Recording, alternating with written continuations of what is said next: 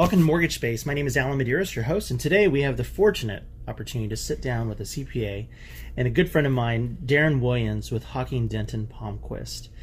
Darren, we really appreciate the time that you've taken out of your busy schedule to talk to us about taxes and tax law changes that may affect listeners of this podcast. So before we get started, tell us a little bit about your background. Oh, thanks for having me. My background started in real estate. I was in real estate for about 7 years, and then in 2011, I jumped over to the accounting field, got my CPA license in 2013, and then have been practicing ever since. Excellent. Do you have a particular field of practice that you specialize in? Yeah, our specialization is business tax. So we do tax planning, tax returns from partnerships, corporations. We work with individuals as well. Everything in regards to the tax planning side of it. Do you do also the personal side for individuals that are doing their business taxes with you? For sure. Yeah. Yeah. Now, within an accountancy firm, I know they have different varieties. I mean, very small, one person, as we call it, the mom and pop shops, really, that just do returns. Others that do additional services, including bookkeeping, accountancy, perhaps payroll and other things. Does your firm offer things like that? Yeah, we do. We're a medium-sized firm. We got 4 offices: Bakersfield, Delano, Visalia, and Los Altos. But we do, bookkeeping. We do payroll. We do reviewed financial statements. We actually do some business consulting as well. So we're a pretty all-around firm. Sure.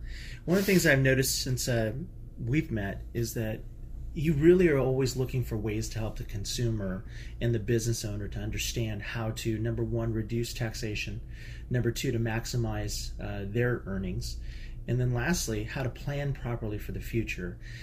One of the things that I've learned through that process is that things are very dynamic. They're always changing in the tax world. Am I wrong? No, for sure. You're right.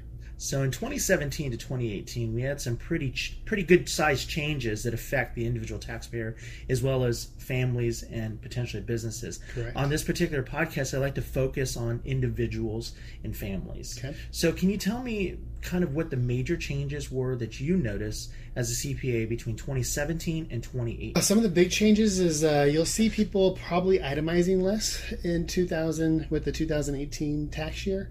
The old standard deduction for married filing jointly was at $12,000. That's now going to jump up to $24,000 for a married couple. So what that means basically, if you own a house, your mortgage interest, your property taxes, your state taxes, DMV fees, donations, if all those things don't add up to more than $24,000, the likelihood of you being able to itemize is going to go away. You'll just take the standard deduction. Another big change will be the tax rates. Those are going to change or have changed for the 2018 tax year. And then also you'll see a nice benefit with the new child tax credit. It's going from $1,400 to $2,000 as a tax credit Per child? Per child. Okay. Yeah. Now, one of the things that you just discussed was the itemization. And there's been this kind of big push in the mortgage industry for the longest time, is that you buy a house for tax benefits. And I've been somewhat reticent to saying that is a good idea, because you should not buy a house just for purely tax benefits, because there are certain people that don't fall into categories where they can even itemize. Correct. So one of the things that I always advise clients is, when you're purchasing a home, you're doing so because, number one, it's a home. Right. Number two, you're purchasing an opportunity to build, number one, equity over time, but two, building equity through paying that principal down. Correct. Through amortization, and eventually having something that has some value to it. When I look at real estate and I look at taxes, there are two things that typically come into my, viewing window. One is if you sell a property and you take out that equity rather than rolling it into another property. What is that called when you do that? When you roll it into another property? When you don't roll it into a property. When you don't? It's just a capital gain sale. But the nice thing, though, is if it's your personal residence and you live there for the last couple years, you can sell that property, and married couple, they can exclude gain up to $500,000. So basically, if they profited $500,000 on a house, there's no tax consequence for them at all. And is that a lifetime, or is it just for one particular property that they occupied as a primary residence? No, each time. So they can have one primary residence, sell that, 10 years down the road, sell another one, and they still get to exclude it. Good. Now, we're not going to cover in this particular podcast investment properties, but we'll address that later. Okay. When you look at tax brackets, what are the most common tax brackets that we're going to probably encounter for the average person in Kern County? Because we've looked at earnings anywhere from $0 to about $180,000 as a family. So what does that look like with regards to tax brackets in federal for 2018? The new rates for both brackets, we'll see roughly about a 3% decrease for both those. Just to kind of give an example, in 2017, the tax bracket from $18,651 all the way up to $75,900 was in the 15% category.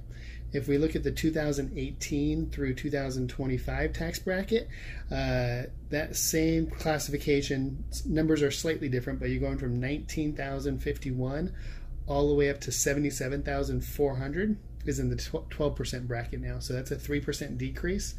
And also you're seeing a slight increase in income range there too. So that top bracket under the old rules was just under $76,000. Now it's jumping up to $77,400, and that's for a married filing joint couple. You also look at the next tax bracket that you talked about there, and so that's going to take us from $77,401 all the way up to $165,000. New tax bracket for 2018, you're at 22% as your top bracket. Under the old rules, it went from $75,901 all the way to $153,000, and that was at 25%. So both of the tax brackets that are common for Kern County will see a decrease, I think, overall in their taxes. In your opinion, does it make sense for someone to consider changing their withholdings, considering the tax bracket might be less? It's going to depend on a case-by-case basis. It's going to really depend on what their tax return looks like. You have some individuals that are W-2'd that don't have a lot of deductions. So with that in mind, the new tax law will probably help them because they're going to go from the old standard deduction to almost double in 2018. So that will definitely benefit them. But you have other families that, have a high mortgage interest, have high property taxes. They wrote off a lot of business expenses on their personal tax return as unreimbursed expenses.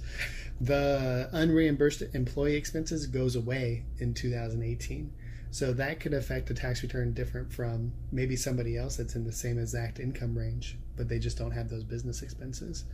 Another thing to kind of think about is in February of this year, of 2018, the federal government made changes to the W-4. So the withholding brackets for payroll is now different. A lot of Americans probably saw less federal taxes being withheld from their paycheck. So if you take that into account, plus maybe someone losing out on all the unreimbursed employee expenses, at the end of the year, they might have to pay they might have a tax liability. So it really comes case to case and really talking to your CPA and planning that out. Now, there are a lot of people that do not use CPAs. Mm-hmm. Individual tax filers generally find it easier to do taxes online, or they go to an H&R Block or some other type of, as I would say, franchised kind of concept. What would be the benefit of working with a CPA or a tax professional like yourself? For us, I mean, if you want to compare it to H&R Block or something, our prices really are not more expensive than H&R Block. Sometimes I've actually seen tax returns come across my desk that are our fees are actually lower. But the benefit is you have CPAs that are required to do CPE, continuing education, every year. So we stay up to date. We're here all year long. You can always get a hold of us. And then plus, we're looking at more than just the tax return. Our goal here is not just to file your tax return once a year. We want to see you throughout the year. We want to help you build that foundation to, one, help we can strategize, but then also help you to build that wealth, which I think all Americans are, looking forward to. Now, in some instances, people are filing a Schedule C versus, a W-2 wage earner. Right. Where they have a combination where one spouse or partner has a W-2 and the other person has a 1099 or independent Correct. contractor income. In those instances, would you be able to advise on perhaps what changes may need to be done as far as withholdings to maybe offset 1099 earnings, or potentially paying quarterlies if they earn enough income through the business side? For sure. Okay. And especially, with the new rules coming under the Tax Cut Acts, individuals that do file a Schedule C will see a decent benefit come 2018. There's a new deduction depending on your income limits and wages that are paid out, but you can take a 20% deduction right off the top under the new rules. There are some, formulas and planning that go into that. But are there any particular industries that you're aware of that this particularly benefits? Specifically, let's give an example: a real estate agent who receives all the income through a 1099. Right. Would they benefit from this new tax setup? The majority of them will, yes. Okay. Yeah. Now, you and I have had this conversation, offline regarding 2106 expenses, and there are certain industries that are somewhat what they call statutory or exempt. I'm not sure what the differences are, and I'm not clear on those exact terms. So there's I don't have all the guidelines in front of me, but there is a strict category or categories that the IRS classifies those employees as. So the benefit to them is that they receive W-2 income. The employer is paying for part of their Social Security and Medicare. But the one benefit is they now get to take all their business expenses and put it on a Schedule C. So with the new tax law, that's still okay. You take that same employee that's not allowed to do that. For instance, a mortgage loan officer. You guys aren't in that classification. So if you guys have business expenses, that has to go on a 2106 under miscellaneous deductions on your Schedule A. 2017 and prior, that was allowed. Starting 2018, those deductions are going away for you guys. That's absolutely fabulous. Just kidding. As you can tell, I'm not bitter at all. But just to give you an example, we have to this is why everything's a case-by-case basis. So I ran a scenario the other day for somebody that's in your classification. Their income was in the 230 range. They had tons of unreimbursed business expenses, advertising, meals, dues, education. So we backed those out. We used kind of the 17 income to do an example of what our 18 liability might be. 2017 total tax was $35,000. Under the new rule, because they have 2 kids, so they're getting $2,000 per kid for a child tax credit. Their tax under the 2018 law is like $34,000. So they actually saw a savings there and a benefit, But you take that same scenario and you back out the kids, that person might see a slight increase in tax. So it's really a case-by-case scenario. So you're saying that the children are tax benefit. Would the person who typically has 2106 expenses have a reduction in tax refund, because perhaps that may be one of the things that they bank on because they do have so many expenses in the future years? Because the challenge with anybody that is not reimbursed expenses is that this is real money that's going out post-tax. Right. So you lose that benefit of doing so. So the motivation to actually continue to build whatever industry they're in, I think, is waned a bit. So you had some recommendations in the past for this. What were those recommendations? I think once the filing actually starts happening under these new tax laws, and employees do see a big hit to their tax bill, they're going to go back to the employers, and I think employers will have to renegotiate that somewhat. Just if they want to keep the top quality talent, they're going to have to think about that. The other thing, though, on the employee side, if you're actually tracking those marketing dollars and they're giving you a return, that return still might be better than the outflow that you're actually still doing. Sure. So people will have to think about if there's another business that they can, combine. But you got to make sure that it's a legit business. You're actually trying to make a profit, and that they're related, because if they're not related, you can't take say, mortgage expenses and put that to a car sales business. Sure. You know, I mean, that they definitely have to be in the same ballpark. Definitely. Now I want to move on and shift gears here to common situations we see in mortgage finance. It's pretty commonly known that most millennials, most Gen Xers don't have the cash to put down a sizable down payment. It takes a lot of time, a lot of savings to get to that point. There are some that do have that ability, but the grand majority don't. But typically it's their parents or grandparents that have the ability to gift funds. So let's talk about gift funds. What is a gift in the eyes of the IRS from a federal viewpoint? So a gift is money leaving one estate and going to somebody else. So with the new tax laws in place, a married couple has basically we're going to round a little bit, but we're going to say a $20 million estate exemption. So what that means is they can give $20 million over their lifetime and not have to worry about any gift taxes. As of right now, mom and dad, they can each gift $14,000 each to an individual. So son wants to go buy a house, dad can give $14,000 to son, mom can give $14,000 to son. There's no tax consequences. There's no filing that needs to be done. Once they go over that threshold, then the parent just needs to file a gift tax return. And all that really is tracking that deduction. So now, we had a $20 million estate. Mom and dad both gave let's say $15,000. So now we're going to reduce the estate by what? $30,000.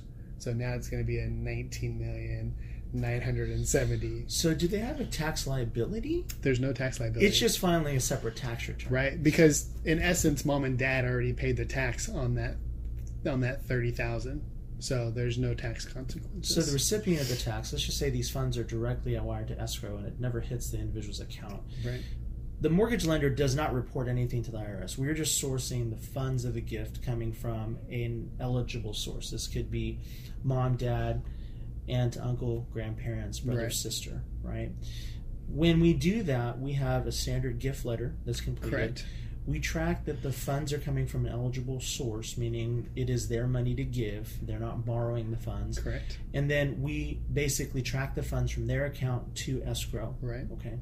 There are some other instances which I will discuss on a different podcast, but when that happens, does the recipient have to file anything showing that they received a gift? No. Okay. So this is, I think, a common misconception then. I think you're answering some questions. So let's just say that the total needed was $40,000. Mm-hmm. And rather than breaking that up into two parties, they gave a one-time gift of $40,000. Right. Anything in excess of that $14,000 for the individual needs to report on a gift tax return. Right. And that just gets deducted from the lifetime maximum Yep. for the gift, correct? Correct. Now, because they show that to the IRS, all they're doing is reducing from the collective maximum. Yep. They're not paying any taxes on it because they've already previously paid taxes on their earnings. Is that correct? Yep. Okay. Now, that solves a lot of questions because I think it depends on the size of the estate. For sure. I mean, for the most part, majority of people that I know that have ever dealt with me in finance, especially in Kern County, has never exceeded $20 million. Right. So that I think would be a best case scenario for the most qualified person, and they probably wouldn't need me, Right. Because they're going to pay cash for that I was property. going to say the majority of those people will have a sizable enough down payment to put down. Yeah. Yeah. So, well, that's dispelling some of the things that I think people kind of have an idea out there about that. And just to also put on that too, so the tax laws will change at the end of 2025.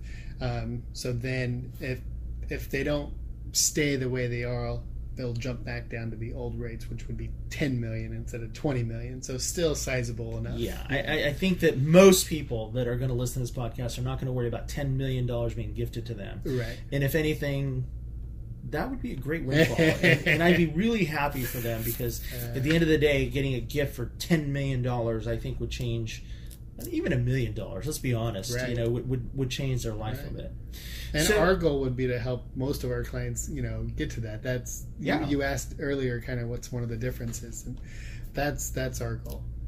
Absolutely. So I want to take a moment and just ask what the differences are between filing status. Some people I've seen come in with tax returns where a married couple, and one comes in with one tax return and the other one comes in with one other tax return, and one will have one child on it, the other will have 2 other kids on it. Why does that happen? Because they were done wrong. Okay. So let me ask this. Does that open you up for any type of audit potential? Potentially. For sure. I mean, the IRS is getting smarter and smarter with all their computer technology now. Maybe 20 years ago, or maybe even 10 years ago, when the computer technology was not there, that might have been easier to get away with. But now, if you're married, you really have 2 options. You file a married filing jointly return, or you file a married filing separately return. And so you can put the 2, 1 kid on each one, but those really should be your only 2 filing statuses. When you do married filing separately, you're going to lose out on a lot of tax credits and other deductions that you could take. What we see, and we'll run the scenario both ways for people, but 98% of the time, you're better off filing a joint return. So what is the status of head of household? Head of household is that you have a dependent and you provide more than 50% of their support. So that's living expenses, that's food, that's clothing. As long as you're doing that and you're single, you can claim head of household. So head of household is not for a married couple then? No. Okay, so No. it's a single person with dependents and or expenses. Correct. Wow. See, that was unclear to me. So Right. thank you for bringing that to the forefront. That actually could help some listeners, because I think that they choose status basis based off of what they have had done in the past and don't ever think about it, because For sure. that's really can be a loophole that really could be closed quickly, potentially expose them to potential Right. tax audits Right. or other things. Right. And especially if you have a husband and wife and they're both filing head of household, more than likely they're going to have the same address on the tax return, which will be a red flag. They didn't live apart, so they can't file head of household.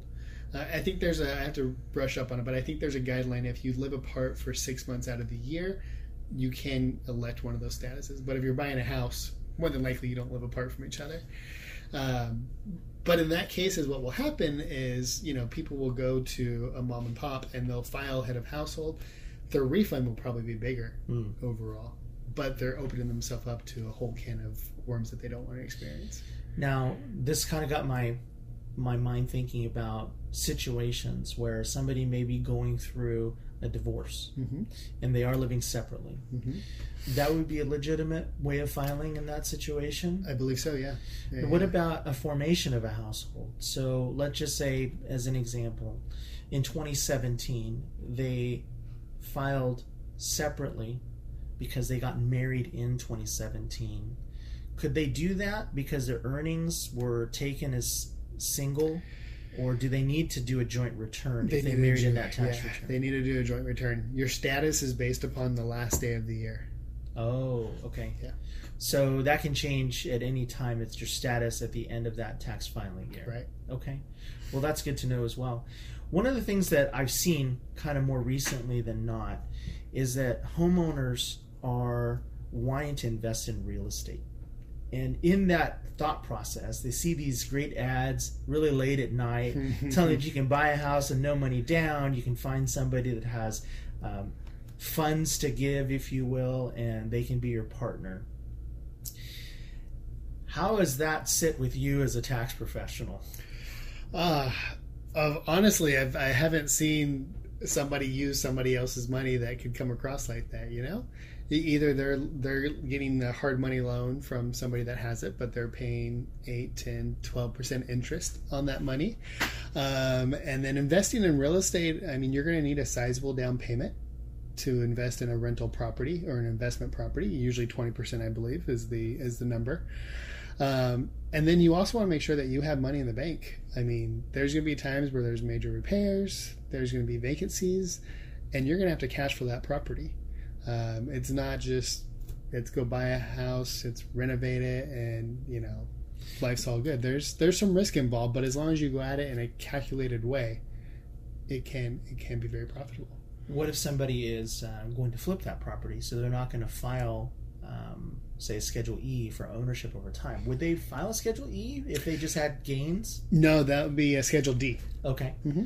And in those situations, they would report their total expenses for acquisition, total expenses for selling, and then what their boot was, right? Correct. And then they're taxed on what? So if they sold that property within 1 year, it's going to be ordinary income. If that property was held for more than a year, then it'll be at capital gain rates, which will vary depending on the person's overall income. So these things are somewhat sliding scale based off of the person's overall income anyways, right? Correct. So those tax brackets will really affect that number. Correct. So here's another question. I had this come through with somebody who was a W-2 commission-only employee, and I think that this is kind of confusing for a lot of people. So when somebody gets a large commission, they note that their tax that's pulled is significantly higher. Right. And their net winds up being nearly 50% of what they're expecting. Why does that happen? For commissions and bonuses, the IRS withholds at a higher rate. So I think they are required to hold at 22% is what those come out at.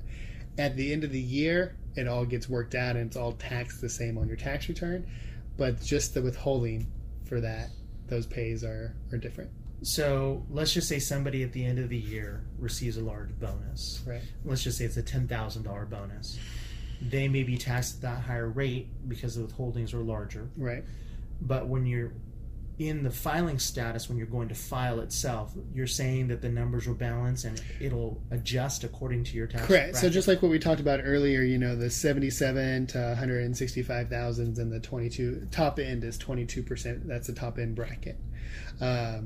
You even though when you got that paycheck, it was withheld at a higher rate. When you go file the tax return, your top bracket's going to be that 22%. It's not going to be taxed any different than any other income that you receive. Now I want to move on to the Affordable Care Act. There are some changes that I've been told, and I can't confirm this, that's why I'm talking with the CPA today, that could potentially affect employees that have the Affordable Care Act and maybe have gone to the exchange in the past, right? For deductions that they take mandatory for their actual pay for healthcare insurance. What was the change? Is there anything different between 2017 and 2018 or 2018 to 2019 that's going to come into play? Yeah, so the changes are staying consistent through 2018. Starting in the 2019 tax year, there's no longer going to be a penalty for not having health insurance. Anxious to kind of see what that does to insurance premiums, the costs related to those, if there's any significant changes up or down when it comes to that. But going forward, individuals will no longer be penalized for not having health insurance. Okay. So in that situation, you could potentially see people that are electing not to carry health insurance because the premiums are too high. For sure. But in those instances, they would need to see what available insurance is out there in case of, say, catastrophic loss or anything like that. Right. So yeah. it's just pretty much jumping without that extra parachute, right? Exactly. Okay. Yeah.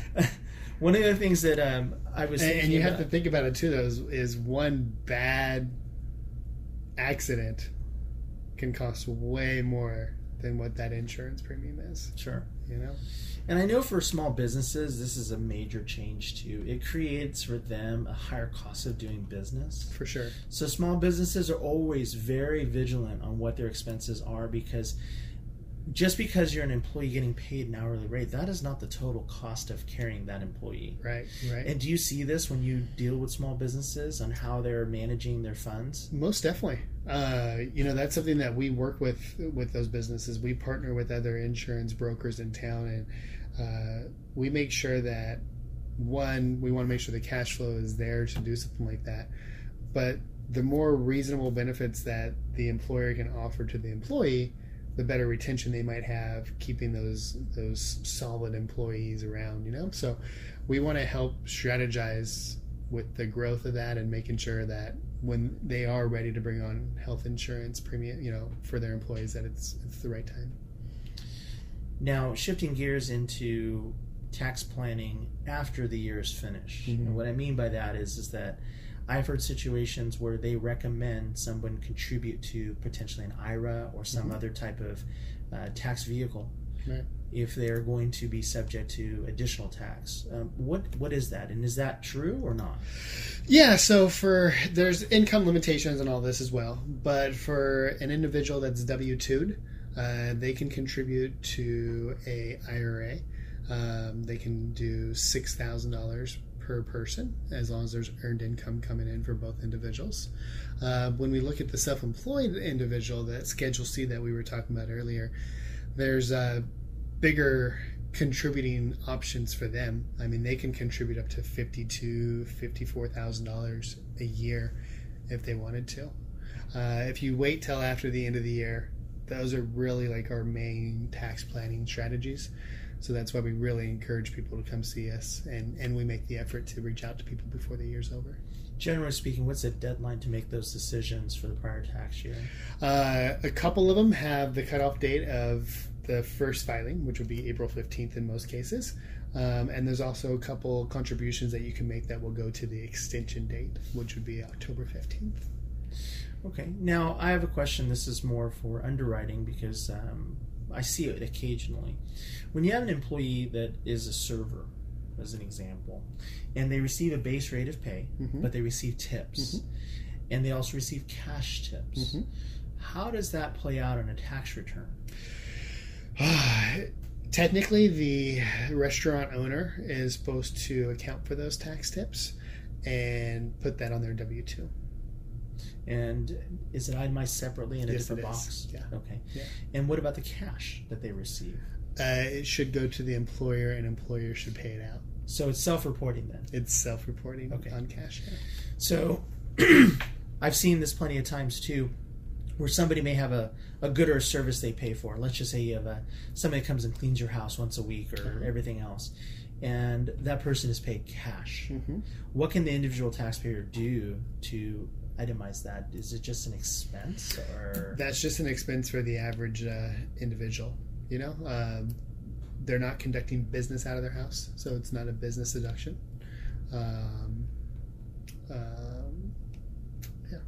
But potentially, let's see the person receiving those funds. Should they be filing that in their own bookkeeping, or should they be receiving a 1099 from that person? The individual can send out a 1099. As the individual not running a business, there's no point in doing that. But definitely, that gardener, that house cleaner, whatever, they should be recording that income on their tax return. If not, they're not recording all their income, which isn't correct. Which could potentially, again, open you up for an audit. For sure. That's one of those bad A words, I think, that people don't like to hear. Right. And especially for people that deal a lot in cash, they have to think about, if they get an audit, the first thing that's going to happen is IRS is going to request all their bank statements. They're going to request their bank statements, look at their deposits. And if those don't add up to what income is reported on the tax return, red flag right off the bat.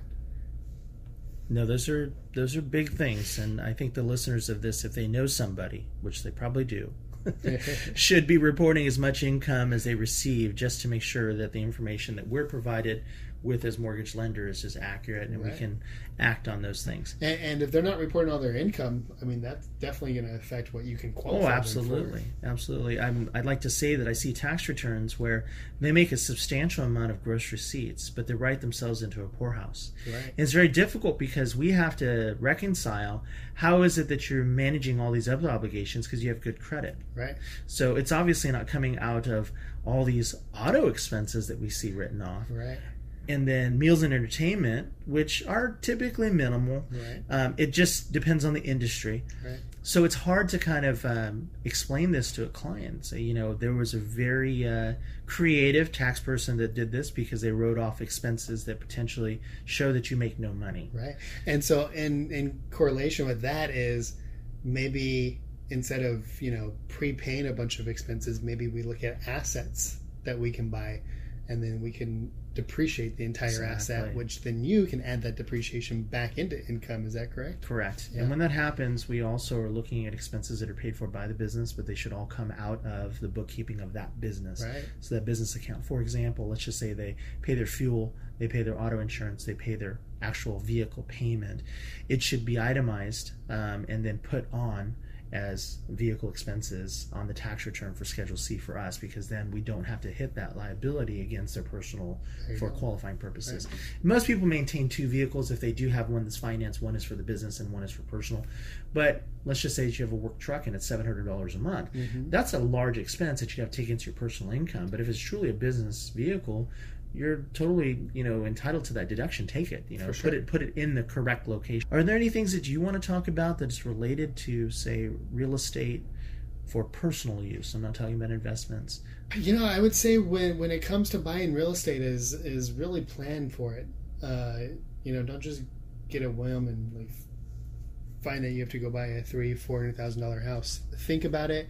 Set yourself up financially. Talk to people like you ahead of time, instead of the day that you want to go buy a house. Really plan for what's your payment going to be, what's the down payment needed, and try to live life like that for 6-7 months and make sure it's feasible. Sure. I always tell people that suitability is the first thing we have to look at, because after that loan is completed, I don't make those payments. Exactly. But if I do proper planning on the front end, it makes their life and their family life much more comfortable. Right. So suitability is one of the key points that we always look at. And when we look at the 3 C's of underwriting: capacity, collateral, and credit, capacity is a part of that calculation. They may qualify for more, but when you look at their bank statements and their spending habits, right, it may not match up. Right. There needs to be an alignment of lifestyle too. Right. And in those situations, I spend some time actually counseling with the client to say, okay, what is your true budget? So you have the bad A word, which is audit, and you have the bad B word, which is budget. And budget is difficult because we use that word loosely, but if you live by a budget, I think you'll have more opportunity to save. For sure. And if you are doing proper tax planning, you'll have a better outcome in the future, because you're not making decisions that you thought that your friend did that got away with it, right, potentially illegally, that could potentially open you up for an audit. Right. So, very good. Darren, I appreciate your time, and I look forward to how the feedback comes from this particular podcast.